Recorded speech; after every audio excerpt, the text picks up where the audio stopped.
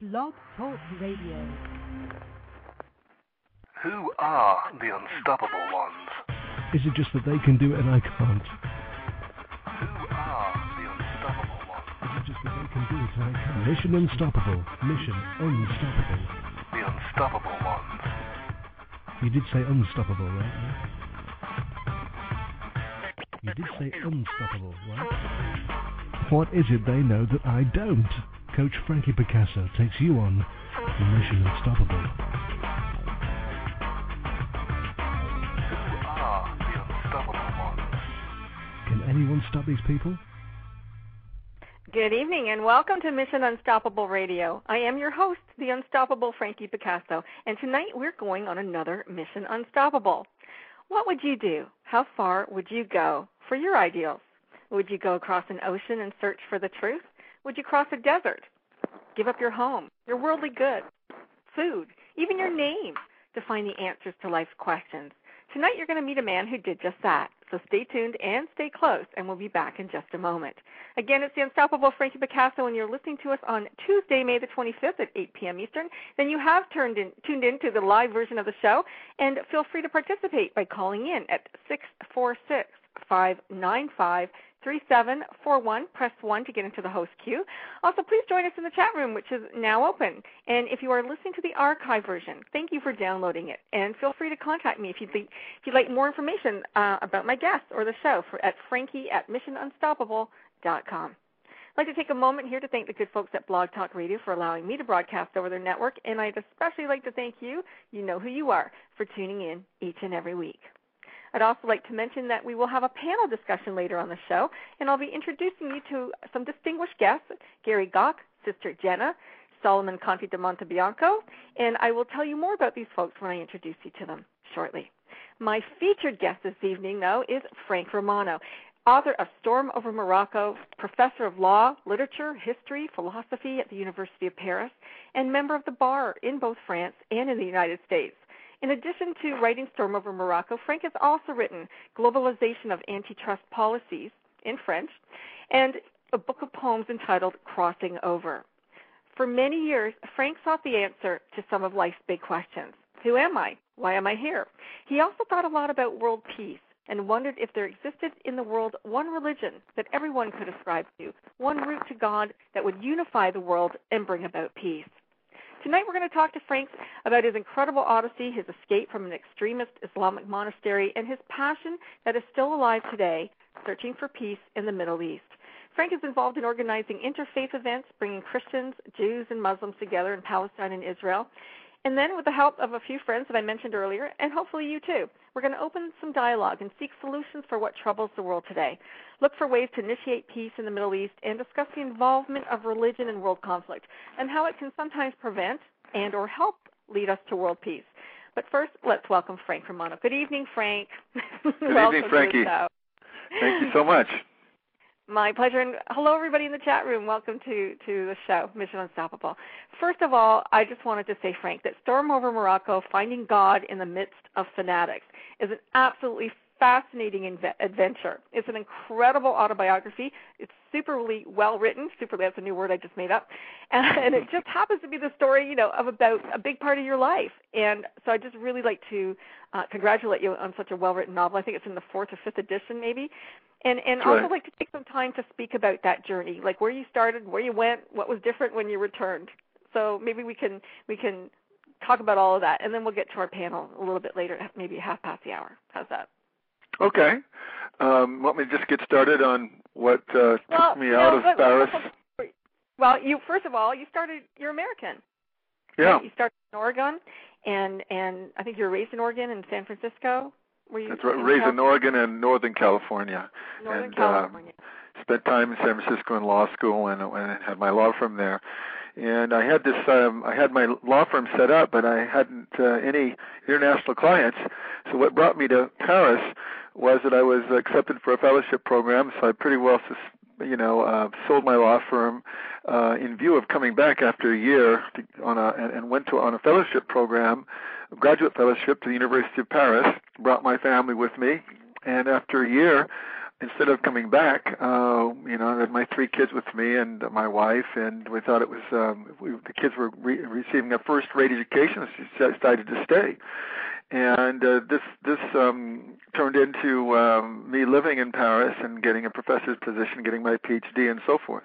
But this whole experience is kind of not in chronological order, Frankie, because this whole experience in Morocco took place before that.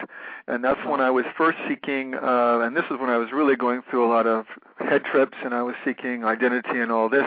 When I was studying philosophy at the Sorbonne in Paris, some 20 years before I got back on the fellowship program, I returned this time with kids and a wife. But I was there by myself, searching and wondering, why I believed in certain things. If I had been spoon-fed things all my life, Frankie, as we all have, and started to realize that I hadn't done any thinking for myself. And so here I am now in Paris. I'm getting disillusioned with Paris because it's a big city, and basically I was raised in Northern California in a place called Santa Rosa, born in Oregon, and pretty much from the country, worked on farms a lot of years of my life, and went into the city actually to want to do international law. That took me into the city. But see, now I'm in Paris. Before I went to law school and stuff, trying to find myself, trying to find my meaning for living. How old were you? About 25, 26 now, and in Paris. I got to stop you for a second because I'm really going to work your book a little bit. Because we're talking very quickly. We need to slow down a little. Sure.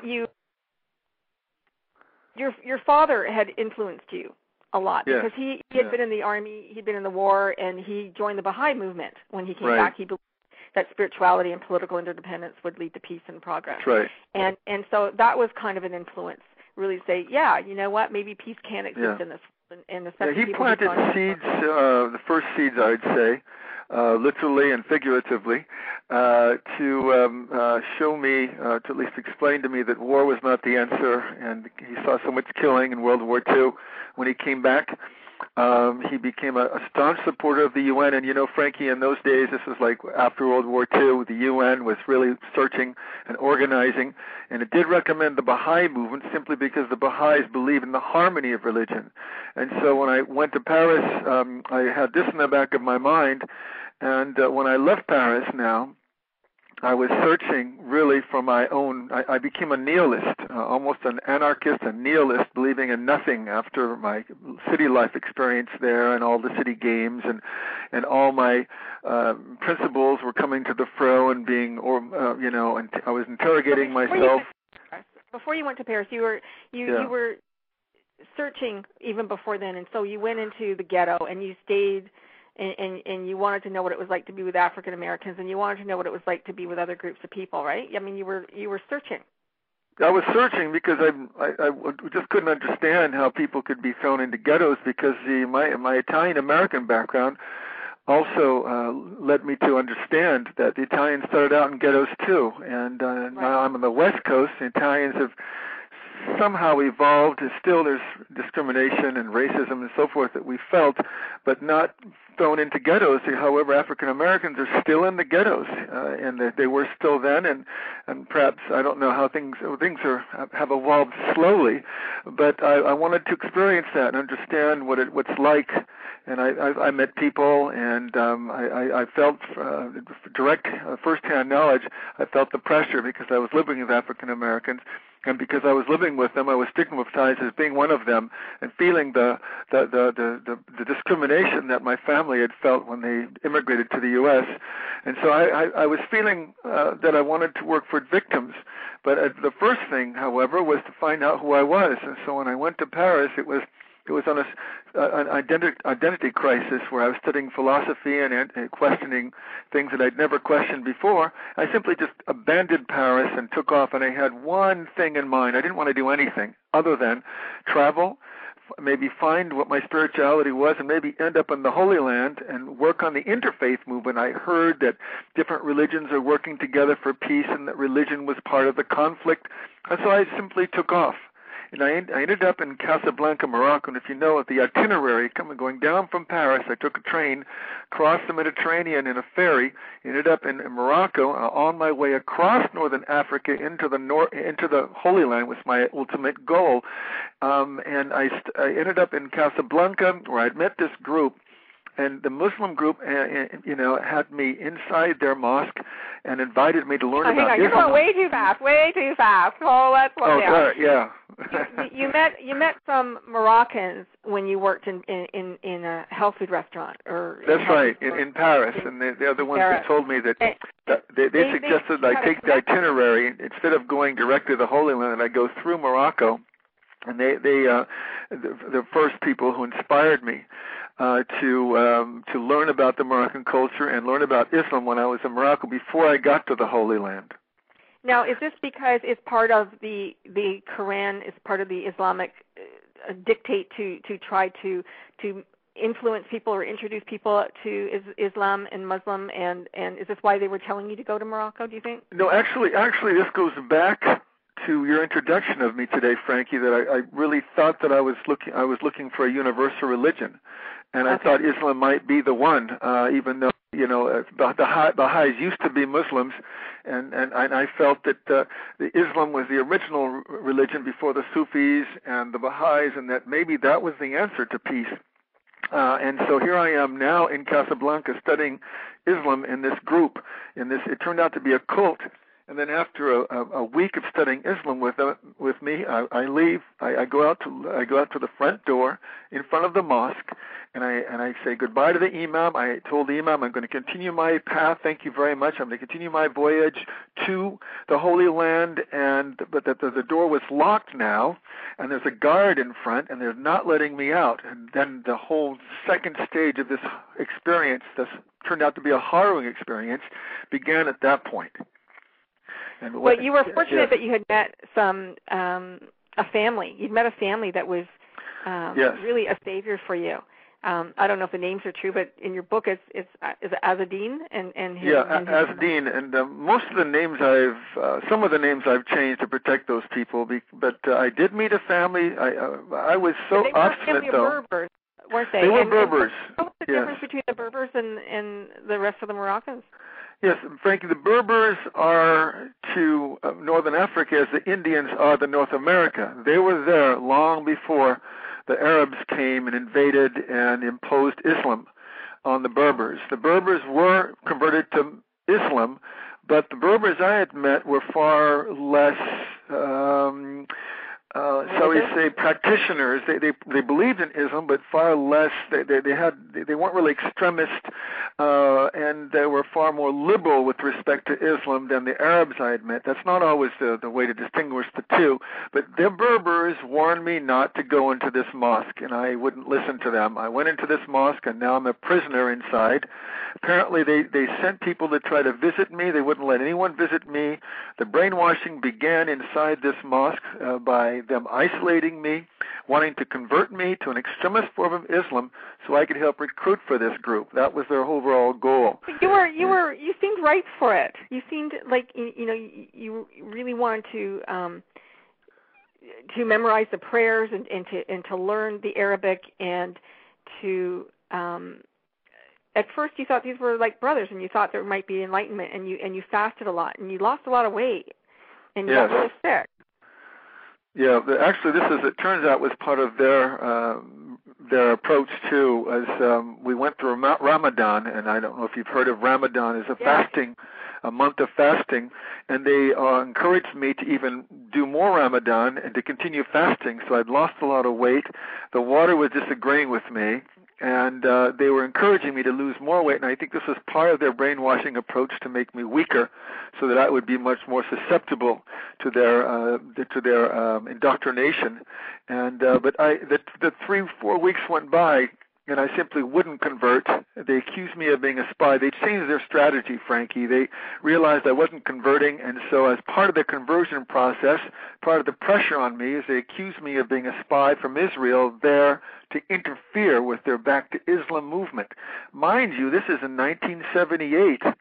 this was like 30 years ago. I didn't know that these groups were. I never found these groups on my radar before I went down there. And now I'm mixed up with them, and they're putting me on trial inside the mosque as there to interfere with the Back to Islam movement, and and charging me with being a Zionist spy. I didn't even know what they meant by all that. They acquitted me, but they still wouldn't let me go. And at that point, when they brought me back into the mosque, they were holding me in isolation outside of the mosque in a facility. And again, let me set this up. Let me set the stage here. I'm inside a mosque, and there's a madrasa, which is Islamic school, and we're inside a 10-foot wall compound in the outskirts of Casablanca, and I'm not going anywhere. They're bringing me back into the mosque after they acquitted me of these serious charges, but they still wouldn't release me. And so at that point, I realized I was getting weaker and weaker with the fasting and so forth, that I must start playing the game.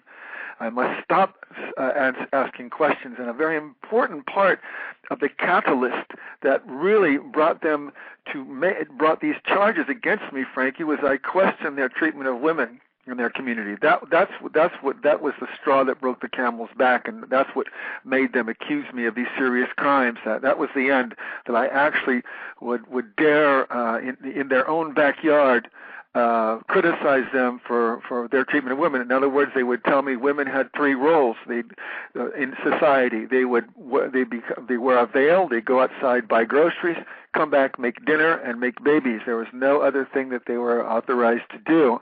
And I criticized that. Hang on. Since we're on internet radio, you can tell the story. When you asked your mentor about why were women, supposedly inferior to men. Do you want to tell the story that you told in the book? Yeah, it's just and he sort of smugly related this story and thought that at the end of the story I'd have no more questions. And he said, well, there was a couple in the hotel, and the man wanted to need to go to the bathroom, and they had absolutely no bathroom inside. They had a window elevated, and so the man gets on top of the shoulders of his wife and pees out the window. Now she has to go to his wife has to go to the bathroom, and she stands on his shoulders and tries to pee out the window, and she pees on his head. And so he looked to me as if now I need ask no more questions, that a woman's a woman, a man's a man, and that should indicate to me a probably inferiority of women and why they should be kept that way in society. And yet that pretty well provoked almost a violent reaction on my part and a criticism of this assistant imam who was relating the story. And from that point on, he became my enemy, and he was the one who accused me of these crimes, of being there to interfere with the Back to Islam movement.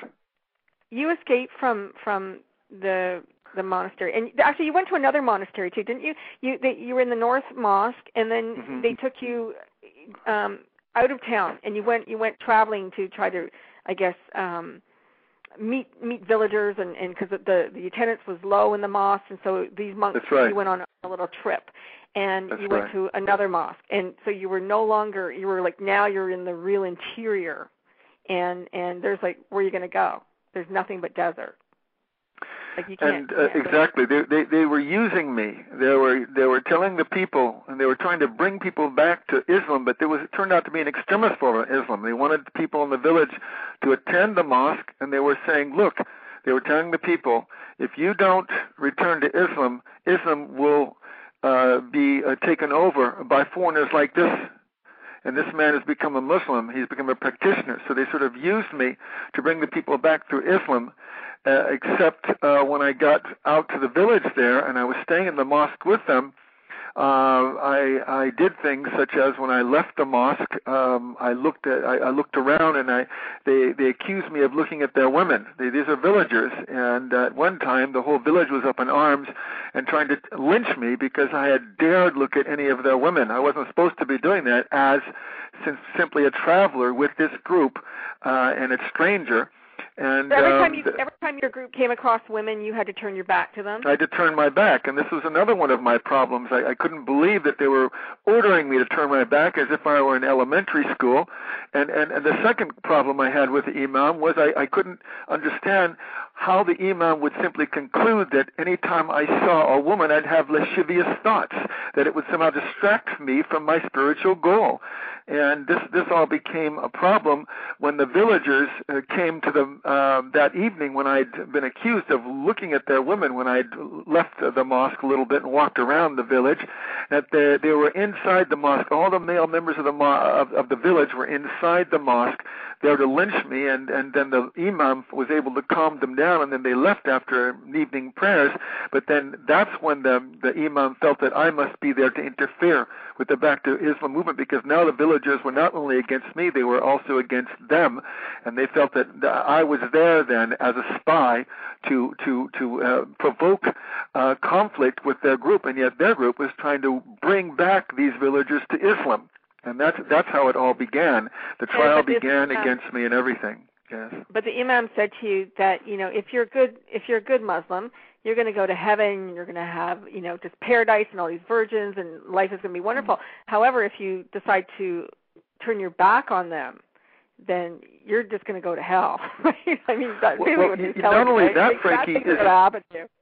Truly, but it sounds like almost any extremist group. It's not just Islamic extremists that say that, but he went a little bit further. He said, and whatever you are to do, and this is when I began to play the game, back in the main mosque, when we returned from the trip, I began to play the game because I knew they weren't going to release me. They threatened me. The imam threatened me. He said, if you're ever to abandon Islam, and they called me Muhammad Abdulaziz, then this could be the most serious crime. As a Gentile, having converted to Islam, abandoning Islam now could allow us to execute you. And but I realized once I started playing the game, I've got to find a way out. But the joke was almost on me, Frankie, because I was becoming a model Muslim at the same time they really were breaking me down, and I felt it was urgent that I escape because I could become one of them. What did you love about Islam? Well, I like the tenets of Islam are very similar, the tenets of Judaism and Christianity. And I liked it because there's this breathing of brotherly unity, and just like the essentials of other religions, that they tell you to love your brother, and this group seemed to be living it, not just speaking it. They were living it. They were traveling around. The leaders of the mosque were actual professionals. Some of them were accountants, dedicating their holidays to bringing people back to Islam. I thought they were really living their religion, except little did I know that this happened to be a Wahhabist group, not even a Moroccan group. An expert told me that had been implanted in Morocco to convert the people to an extremist form of Islam. So this group was way over the bar. But so Islam in general, like the Quran and so forth, is a very peaceful, loving religion. And it's these extremist groups that have interpreted it in a different way. They've talked about jihad, and this group was no exception. They talked about converting people by force in jihad, holy war, at least the holy war interpretation of the word jihad. When you first came across these people, you thought, oh, look at this. They're so loving and so beautiful, and it's just such a wonderful, you give away all your worldly goods, and if life was just like this, how wonderful would things be? Nobody needs things. If everybody just looks after everybody, life would be great. But then you see that they're not walking their talk, right? And to me, it's kind of like those quote-unquote Christian groups who say, just be a Christian, love everybody, and yet they're the first ones to go, have discrimination against other people. So truly, I think whenever you get into an extremist, position, very right, wing, then you come across these people with very little tolerance for others. And truly, Frankie, and it says in the Quran, just like in the New and the Old Testament, thou shalt not kill. And they said, well, we will love our brothers, but if you don't follow our tenets, you can be executed. And this was contradictory, it seemed like, that you could, first of all, don't believe in killing, but that they can find a way to interpret the Quran to be able to kill non-believers. And so that put up the red flag, but in spite of that, they were getting to me. And when I was able to finally find a way out to escape, it was close. I still felt bad even after I had escaped and was staying, and the Berbers were hiding me inside Casablanca. I had this incredible urge to go back, which is crazy because they probably would have executed me if I had. You did have a very I'll call it a religious experience, because you had this experience in the desert, I think, where you felt great love. You felt this, I don't know, testimony or this love to forgive, and you knew that what you were searching for existed, but it wasn't existing there. Do you want to talk about that a little bit, that experience? Yes, that was the key. You know, it's interesting that it sounds like you've really read the book, Frankie. I read your book. Which is not always the case when I'm interviewed. And I've had more than one interviews here, and that was the key chapter to the whole book. And I don't usually identify it. I allow people to kind of find that for themselves. But there's a period in there, and it's the time when I'm in the village and I'm surrounded by enemies where they really have come to lynch me because I dared look at one of their women, and that all the people inside the mosque were against me, thinking that I had provoked this lynching and provoked the hate of the villagers against not only myself but them. I'm surrounded by enemies and not knowing what's going to happen now. That this incredible moment of intense prayer and meditation happened that gave me incredible strength. And here I'd lost over 30 pounds within 3 or 4 weeks. I was very weak physically, but very strong spiritually. And all of a sudden, in the middle of this arid plains in the Atlas Mountains, I'm getting this surge of energy that allowed me to, it actually helped turn the tide and gave me strength and allowed me to speak with strength to them. And at the end of this, and toward this is the middle of the story, I was able to almost take over the group.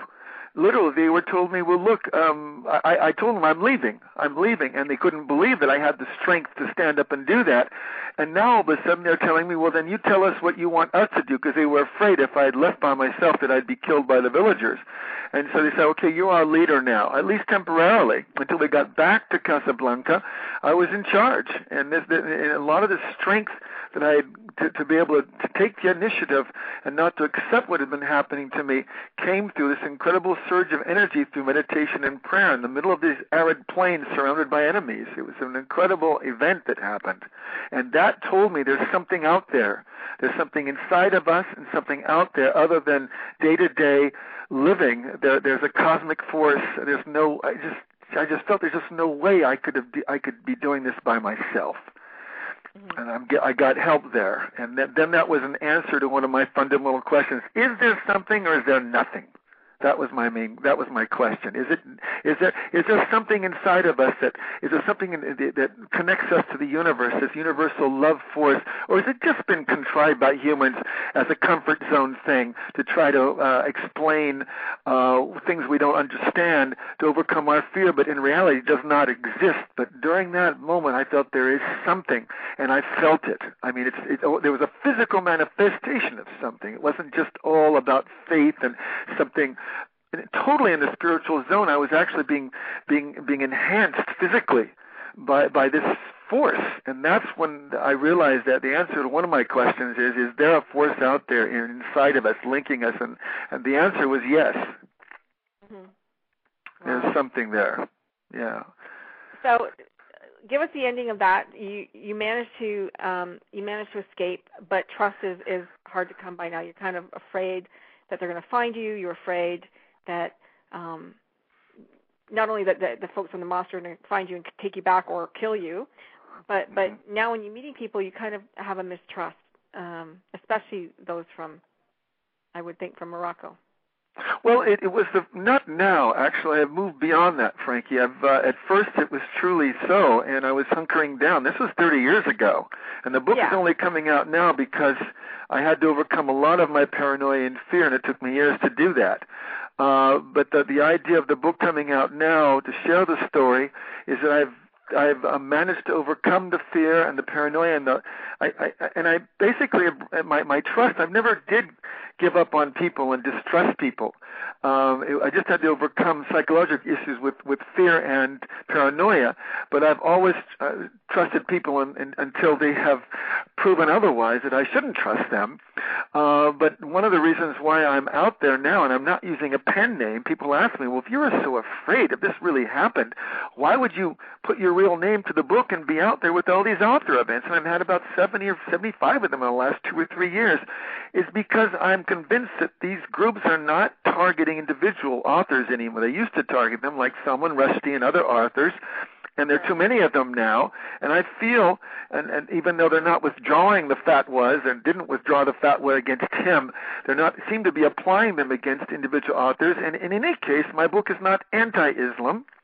And I've learned a lot from that religion, and I try to share what I've learned with other people, but I figured if I'm going to be out there doing author events, Frankie, what's the point of using a pen name? I'm going to be out there anyway. I want to share the story, and I want to learn, and then move forward to what I'm doing now, and that is I'm organizing interfaith events in the Middle East, and this experience has given me a great deal of strength to understand what is behind indoctrination extremists, because I do meet them on a daily basis from all different walks of life, from all different religions, and I find that is a big part of the conflict in the Middle East, not the only part.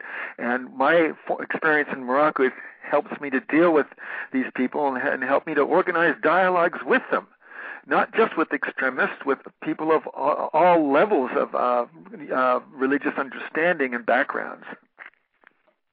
Well, we're gonna. We have some guests on. We have some callers, so I'm gonna pick up the phone. I'm not sure who's who because I don't know who's area code. So I'm gonna pick up area code 415.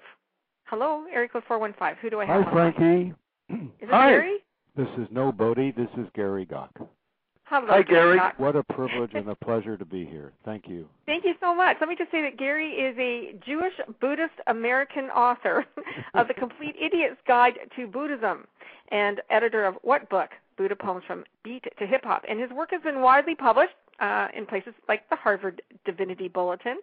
And he also, which I think is really great, you offer mindfulness meditation at the Church for the Fellowship of All Peoples, America's first interracial interfaith congregation, in whose Interfaith Peace Forum you are a participant, and you're also a member of Veterans of War, Veterans of Peace. So welcome, Gary. Thank you.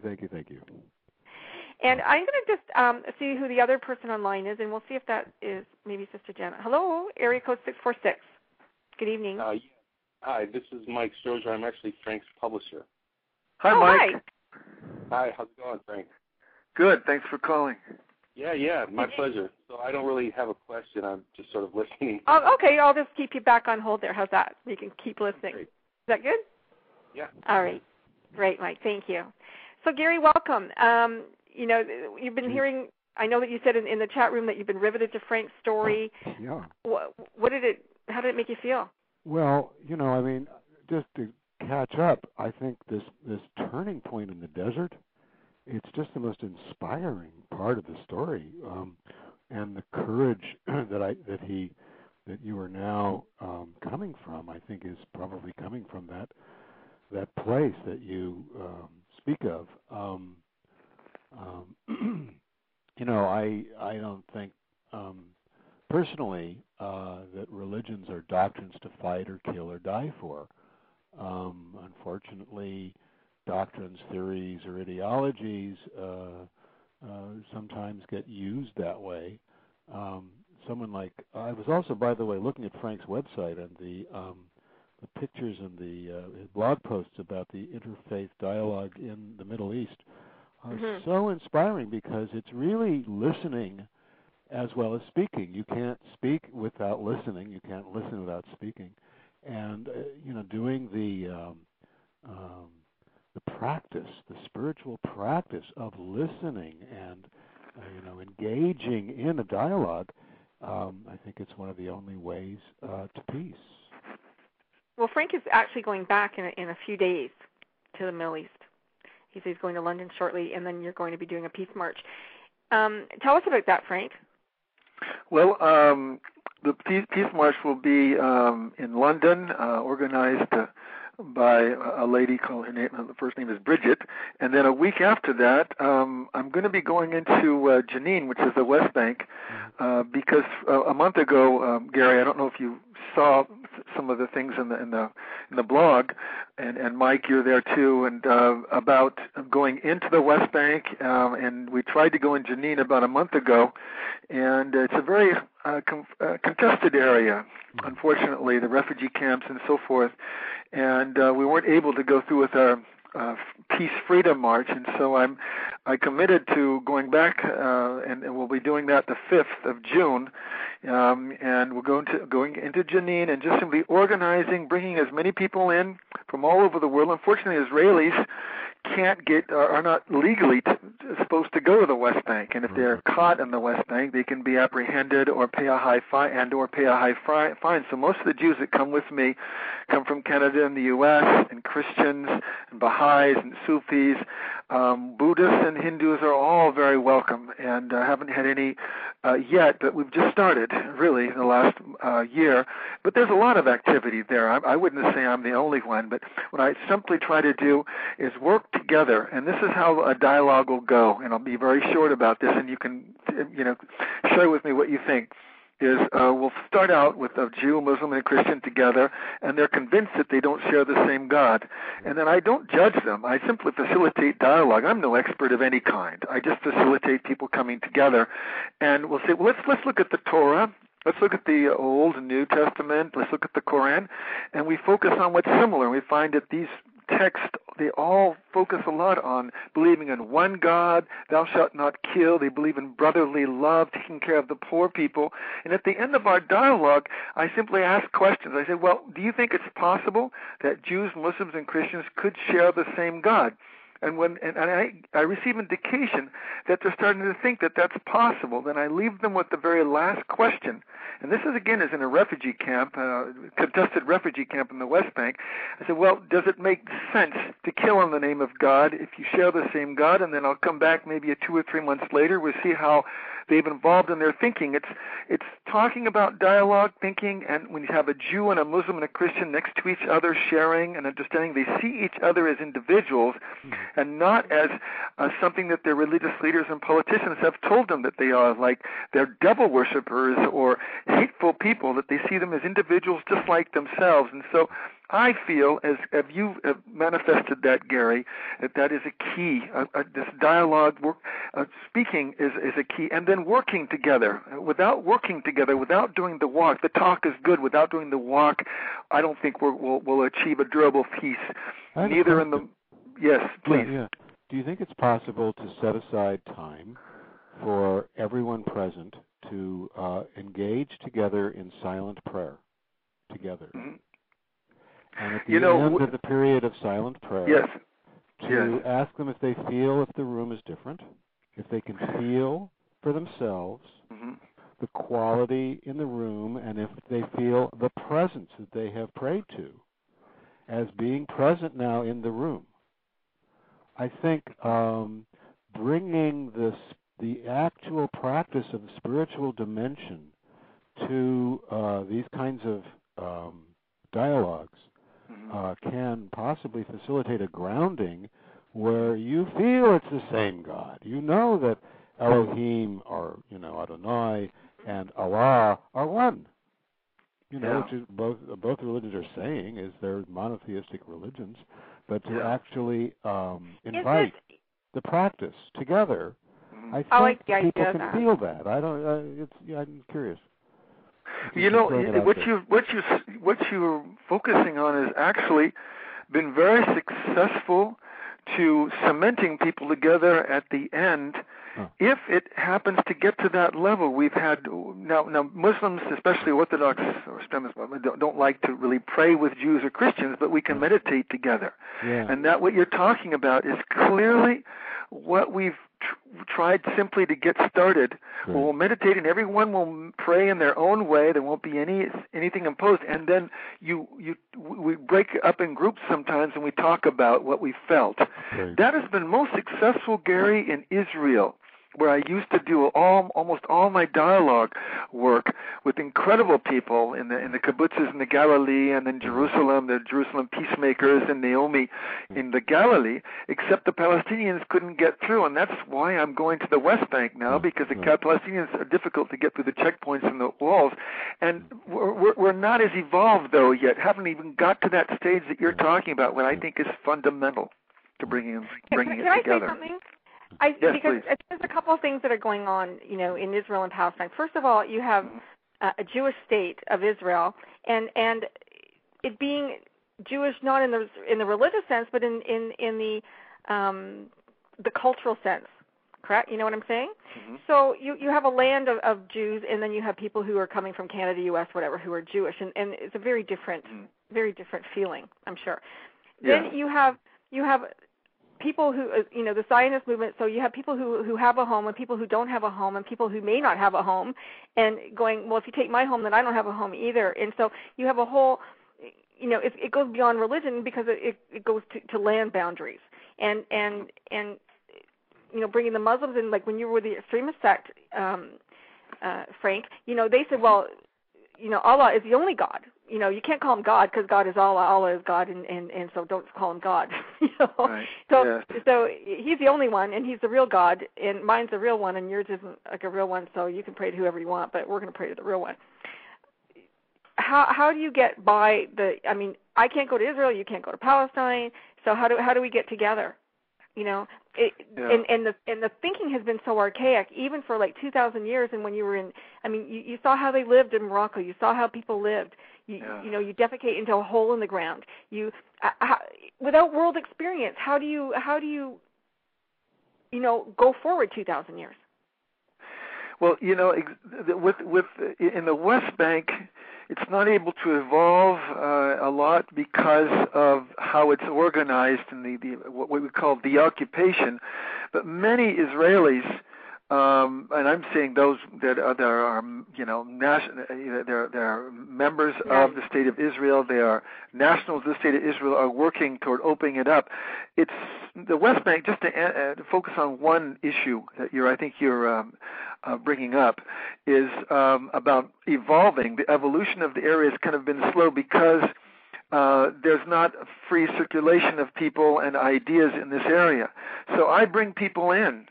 And bring people in from the outside. I think there's more and more people coming from the outside to overcome the filtering of news. It gives us the idea that the West Bank in particular is a very dangerous place, and many of my Jewish friends believe it's very dangerous even to go to Israel, which I feel is simply not the case. And it's not dangerous to go into West Bank. It's just unstable. They're welcoming people from all walks of life, including the former extremists that were really much working with the suicide bombing and stuff, have really turned a page as far as with respect to the peace process. So bringing that together, one God. Let's go back to that theme, though. We need to organize our thinking into that one thing of one God. When I walk the streets of the West Bank, and I tried as a test thing, either they're going to take me hostage, they're going to be upset with me, and then all bets are off. I'm going to say, Allahu Akbar. I'm going to say also, Adonai Eloheinu, Adonai Echad, La ilaha illallah, and God the Father, God the Son, God the Holy Ghost. I'm saying it in Hebrew, in Arabic, and in English, because I was raised a Christian in the States. I only know the English version of the Trinity, and they have accepted it. And though they accept me saying Adonai Eloheinu, which is in Hebrew for God, our Lord our God, and they accept it. And this is one step, I think, in the direction of saying, well, it's not just verbalizing the word Allah. They accept the Jewish pronunciation of God, because they've gone beyond it now. They're saying it's all about one God, and if you believe in one God, we'll accept that.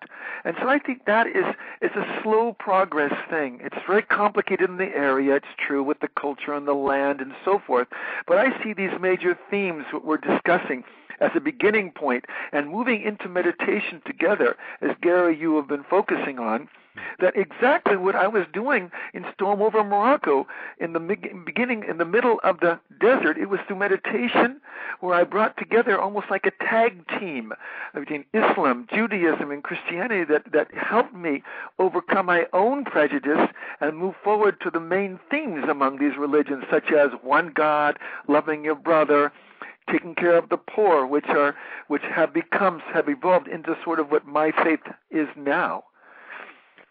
Let me stop here for a second, Gary. Yes, please. What do you think about the idea of not having religion at all? Like, do you think that religion is stopping people from coming together? So much, Frankie, there's a lot invested in it. Well, it keeps people in line. What do you mean?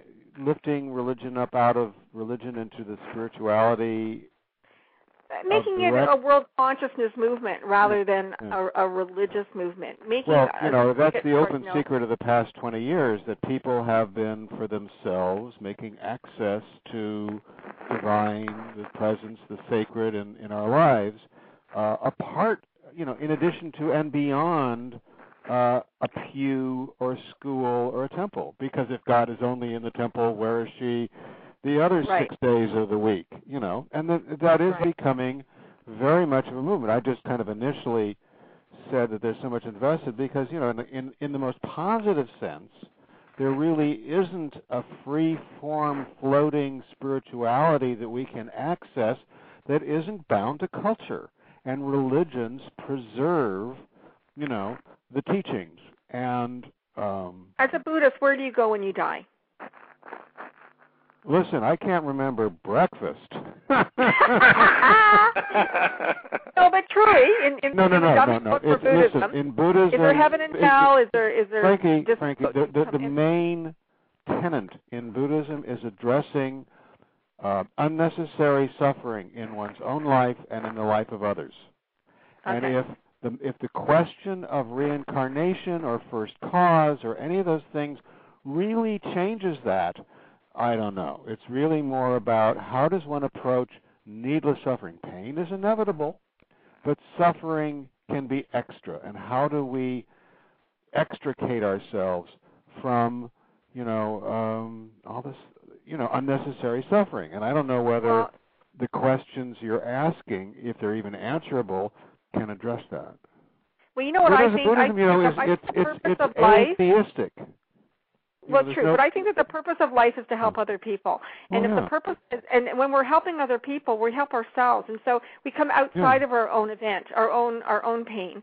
I noticed that you I very value and cherish that you emphasize kindness in your presence in your work. His Holiness the Dalai Lama, who's currently on tour, has said that if he were to boil his religion down to one word, it's kindness.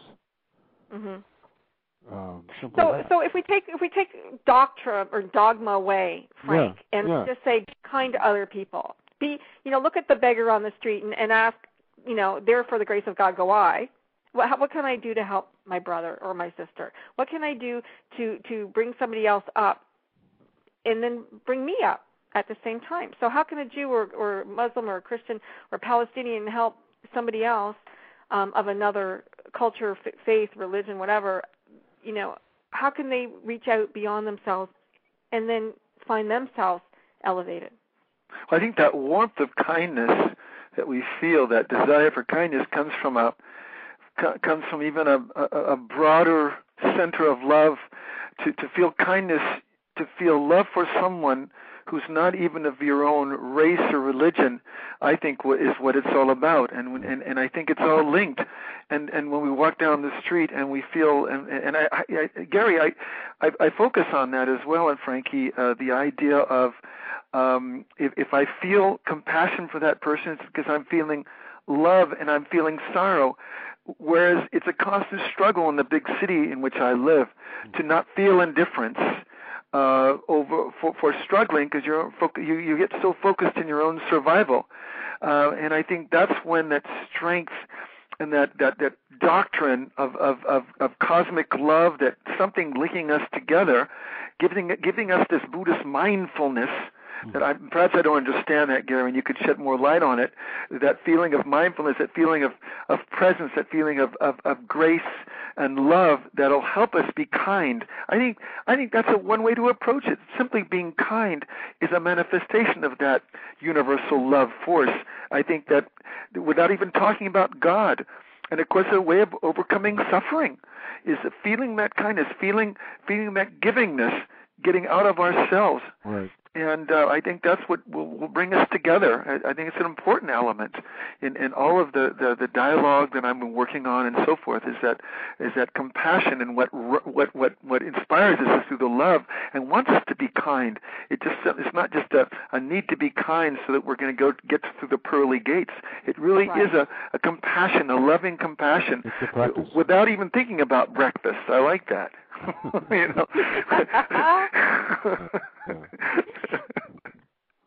But I wonder. Amen. Yeah. Amen. Yeah. That's funny. Okay, Gary, our Buddhist, love it. Tell us, what in your fantasy of fantasies, have you thought about how could I go to Israel and just fix the Middle East? Have you ever thought of that? Me, Gary? Yeah. Well, sure, because being Jewish, one has a tendency towards messianic behavior. Okay. I think it works the way Frank is doing it, which is person by person, because each person you touch all the people they touch. And you do it by your very being. I think not only hearing what Frank is saying, I feel the testimony. I can bear witness practically to, that he embodies peace, and that peace is possible amongst these three major creeds, which, because they're so similar is maybe why they're quarreling. Do I have fantasy? Well, I'm sure I will make Aliyah and return to Israel, as it's called.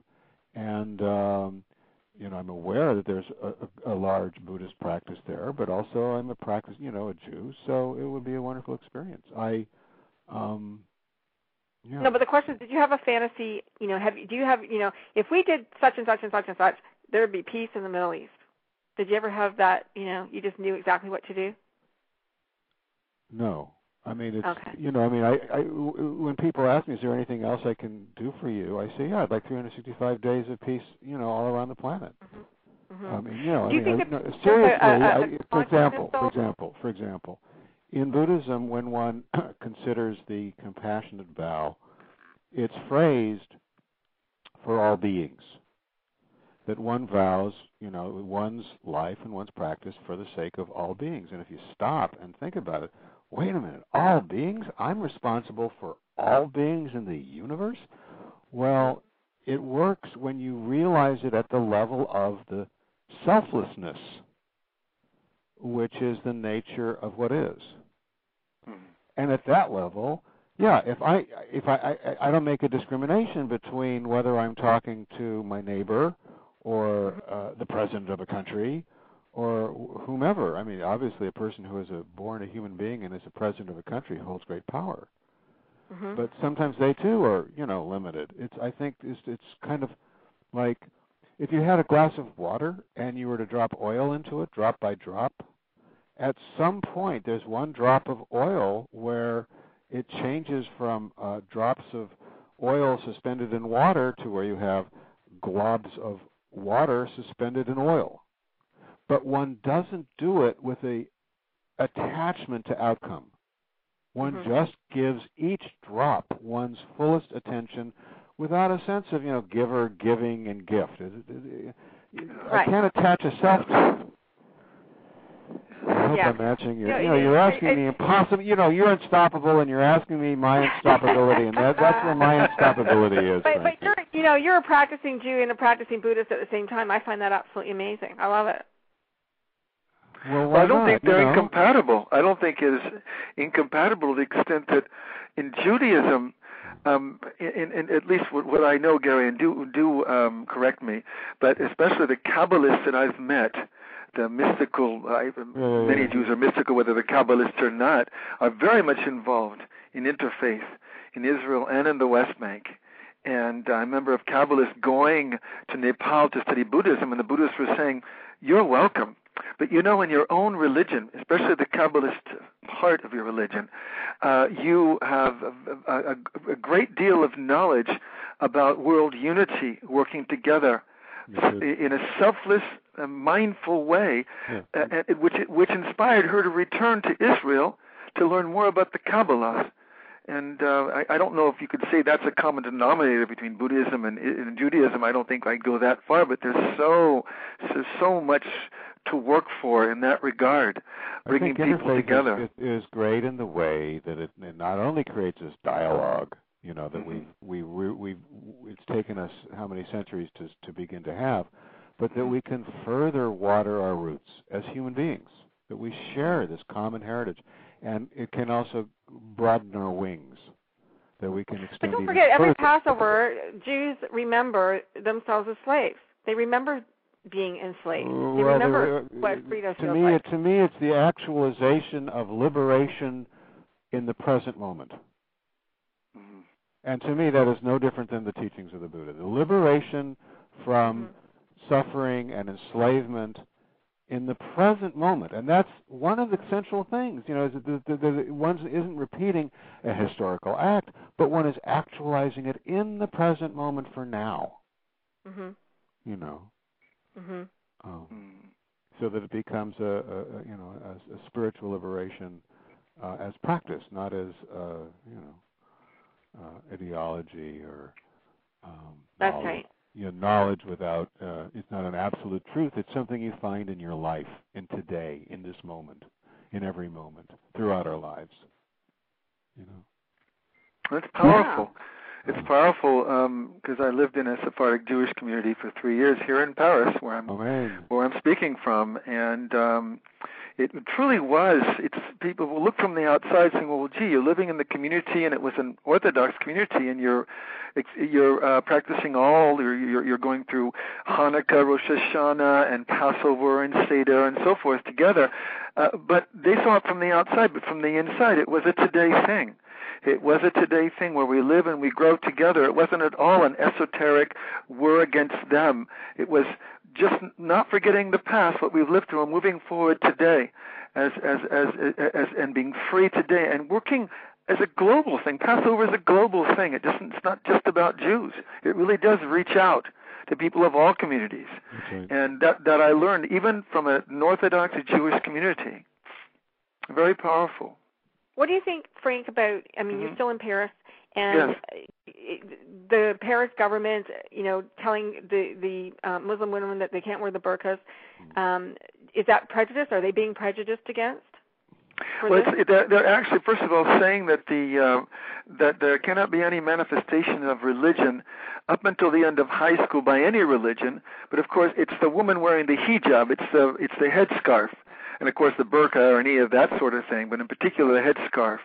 And theoretically you're not supposed to have a big cross or a big Star of David or wear the yarmulke also in schools up until the end of high school, because that goes against what they call as a secular state. Right. But in reality it's not about discrimination. The French are so convinced, they're so obstinately convinced that they are helping especially the young Muslim women to separate from the pressures from their family to wear the headscarf, where in reality it's the intervention of the state that exacerbates the tension and even makes a lot more young girls that would have no desire whatsoever or no pressure to wear the headscarf, the hijab, that are wearing it now to protest against the government. So it has all these perverse results. But the French people, I think it's all in good faith. They really think they're helping, but in reality they're not. They're exacerbating the tension.